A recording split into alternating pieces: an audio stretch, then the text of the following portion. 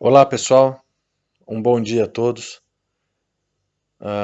Hoje nós começamos o terceiro capítulo do Gita. Não tem sido muito assíduo porque eu estou viajando e aí complica para gravar. Às vezes a inspiração não vem, às vezes a gente não tem condições. Hoje eu estou em Delhi, num quarto de hotel. Sexta-feira eu embarco para o Brasil. Então, para a gente cumprir com o prometido de todas as quartas-feiras ter 20 minutos de aula do Gita, hoje a gente vai começar o capítulo 3.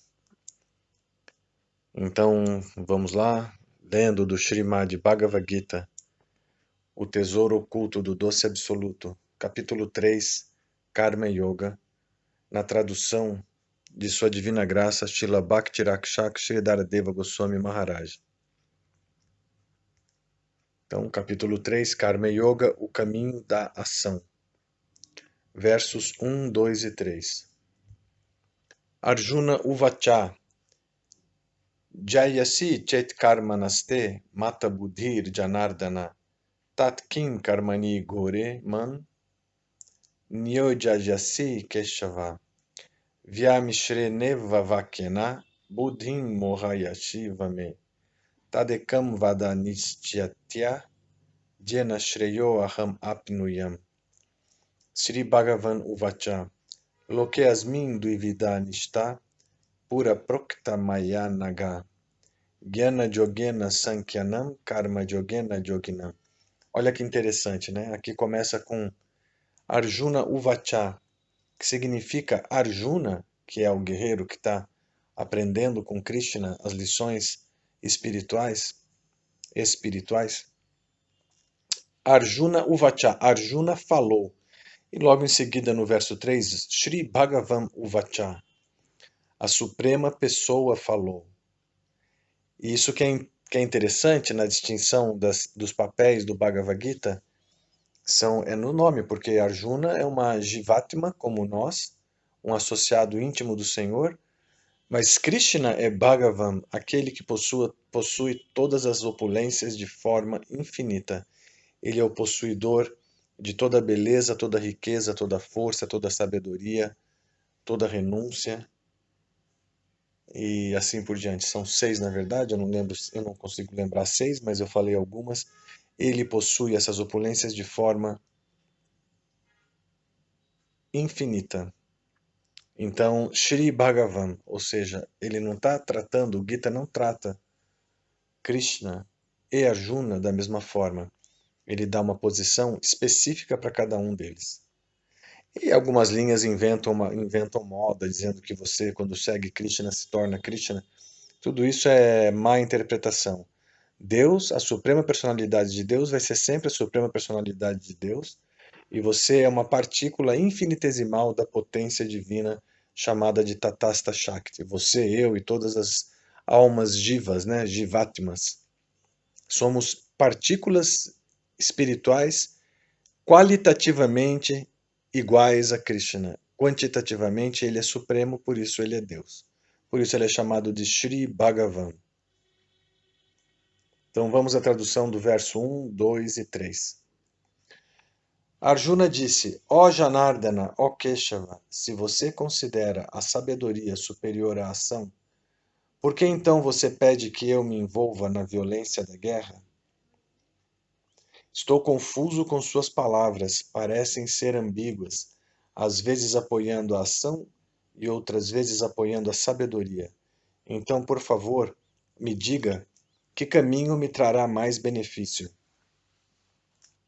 O Senhor Supremo respondeu: Ó sem pecados, eu descrevi os 2 caminhos que podem ser encontrados neste mundo: o yoga da sabedoria praticado pelos iluminados e o yoga da ação desinteressada praticado por aqueles que estão ativos neste mundo.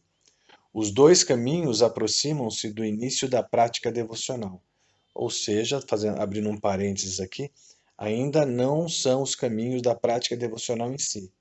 Eles aproximam-se do início, ou seja, com a ação abnegada, quando a pessoa age de forma correta, ela limpa o coração e se aproxima cada vez mais da devoção pura a Deus. Voltando à leitura, Os dois caminhos aproximam-se do início da prática devocional, uma vez que a escada para o plano da devoção é única, enquanto que a da prática é dupla, de acordo com o estágio alcançado. Ou seja, de acordo com o estágio de cada um, do avanço espiritual de cada um, a pessoa vai se ocupar numa determinada forma de prática espiritual, sendo que nos é aconselhado que a gente saiba como agir nesse mundo. A ação consciente e desapegada, onde os frutos são dedicados a Deus, essa ação purifica o coração e eleva a alma até o plano da devoção pura. Versos 4 e 5. Na karmanam anarambam naiskarmyam purushoishnute nachasanyasana siddhim samadhigachati nahi kaschit kshanam api jatutistati akarmakrit karyate hyavasa karma sarva prakriti jair gunai. Não se pode obter a libertação da ação abstendo-se de agir, nem se pode obter satisfação unicamente por meio da renúncia. Ninguém pode deixar de agir sequer por um momento. Todos são impelidos a agir pelos modos da natureza material. Portanto, a pessoa de consciência impura não deve negligenciar as atividades purificatórias prescritas nas Escrituras. Versos 6, 7 e 8. Karmendriyani samyamya ja aste manasasmaram indriyartam vimudatma mityachara sauchyate jastu indriyani manasa niyamyara bate arjuna karmendriyai karma yogan ashaktasa vishishyate niyatam kuru karma tvam karma jayo karmana sharira jatrapichate na prashidye akarmana. Tradução então dos versos 6, 7 e 8. Aquele que reprime suas mãos, pernas e outros sentidos da ação, mas cuja mente permanece nos objetos dos sentidos, é um tolo. Saiba que ele é um hipócrita. Ó Arjuna, superior é aquele que, mesmo casado, controla seus sentidos com a mente e permanece ocupado no yoga da ação desinteressada. Cumpra seus deveres prescritos, pois estar ativo é melhor do que a inatividade. As pessoas inativas não podem sequer manter sua existência. Ao abandonar as ações frutivas e cumprir seus deveres obrigatórios, seu coração será purificado. Ultrapassando o plano da renúncia, você obterá devoção pura, transcendental ao plano mundano. Ou seja, o verso já está explicado em si mesmo, né? Não precisa falar nada, mas eu vou dizer aqui. Então não adianta nada você externamente não estar agindo, mas a mente fixa, quando a mente ainda está fixa no gozo dos sentidos, na atividade mundana, então você ainda está numa plataforma hipócrita. O que Krishna está dizendo aqui é que pela ação desinteressada, você alcança a purificação do coração. Então não adianta você ir para a montanha, para os Himalaias, para um mosteiro e ficar em meditação, se internamente você está queimando de desejos. Então é melhor você ter atividades reguladas pelas escrituras, como um casamento sólido, uma atividade material sólida e que não seja contra as escrituras sagradas, porque contra no sentido de que quando você faz algumas coisas, elas são às vezes muito nefastas para o mundo. Então essas atividades nefastas elas são proibidas para que a alma não se enrede. Então se você tem uma atividade normal no mundo e você oferece os frutos, essa atividade vai ser sua própria prática de yoga. Essa é a forma que você purifica seu coração até chegar no plano da devoção pura, do amor puro a Deus. Então, o fato de não se apegar aos frutos do trabalho é um ponto fundamental no desenvolvimento espiritual.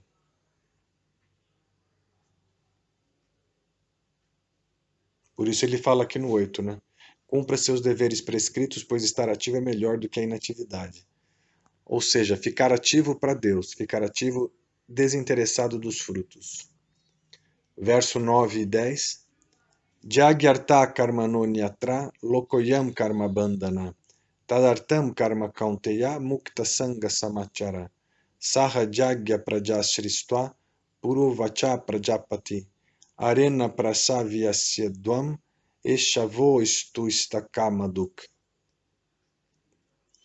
O dever realizado desinteressadamente como uma oferenda ao Senhor Supremo é chamado de Jagya, ou sacrifício. Ó Arjuna, todas as ações realizadas com qualquer outro objetivo causam um enredamento neste mundo de repetidos nascimentos e mortes. Portanto, permanecendo desapegado dos frutos da ação, cumpra todos os seus deveres com esse espírito de sacrifício. Essa ação desinteressada é o caminho para iniciar a prática devocional, gradualmente entender a presença do Senhor e, em última instância, obter devoção pura, transcendental às modalidades da natureza material, Nirguna Bhakti. No início da criação, o Senhor Brahma manifestou a progênie do mundo, assim como os sacrifícios. Ele ensinou desta maneira, : abriguem-se nestes princípios religiosos do sacrifício, prosperem e floresçam, que tais sacrifícios possam conceder tudo o que desejam. Então, esse verso é maravilhoso, né? O 9. O dever realizado desinteressadamente, ou seja, até as pessoas as pessoas de algumas vertentes, elas falam sobre isso, né? Isso já foi descoberto no mundo, até mesmo por um motivo de paz. Quando você não tem nenhuma expectativa nos frutos, sejam os frutos de ações insignificantes, você alcança a paz. Então, quando você consegue se tornar totalmente isento de expectativa e simplesmente age por dever e por amor à causa, por amor a Deus, você alcança a paz e, consequentemente, você alcança esse amor a Deus e a liberdade da matéria e do nascimento e da morte. Esse caminho é o caminho da ação abnegada. Isso é maravilhoso, esse verso é maravilhoso, é inspirador, é empolgante, né? O dever realizado desinteressadamente como uma oferenda ao Senhor Supremo é chamado de Jagya, ou sacrifício. Ó Arjuna, todas as ações realizadas com qualquer outro objetivo causam um enredamento neste mundo, de repetidos nascimentos e mortes. Ou seja, aquele que age para a satisfação de Deus está se libertando da condição de pensar que é um corpo material e alcançando gradualmente a iluminação. Aquele que age por egoísmo, ele gera os grilhões da matéria, ele continua perpetuando sua existência na matéria. Versos 11 e 12. Aqui ele está falando de uma cultura diferente, a gente não vai dar muita atenção, que são os sacrifícios para os semideuses, mas como era uma época determinada, ela tinha mais sentido nessa época. Pacifiquem os semideuses com sacrifícios e que eles possam satisfazê-los, concedendo os frutos que desejam. Dessa maneira, através do sustento mútuo, vocês obterão grande auspiciosidade. Na era de Kali, que é a era que a gente vive, agora eu abrindo parênteses, na era de Kali, o sacrifício é o canto dos santos nomes em congregação. Então, uma forma de agradar todo o universo, de agradar a Deus e de satisfazer de uma forma unidirecionada, né, satisfazer a suprema personalidade de Deus, é o canto congregacional. Isso foi estabelecido pelo avatar adorado dessa era, que é Sri Krishna Chaitanya, e ele inaugurou o Dharma da era, que é o canto congregacional dos santos nomes. Você não precisa de igreja, nem de nenhum centro cultural, nenhum lugar específico, pode ser feito em casa, pode ser feito numa praça, se reunir e cantar as escrituras, cantar os santos nomes, e é isso que é o Dharma da era. Verso 12. Satisfeitos pelos sacrifícios, os semideuses, meus representantes deste plano, dentro do plano da existência material, concederão a você todos os objetos de desfrute que desejar, mas aquele que desfruta do que é concedido pelos semideuses sem oferecer a eles é um ladrão.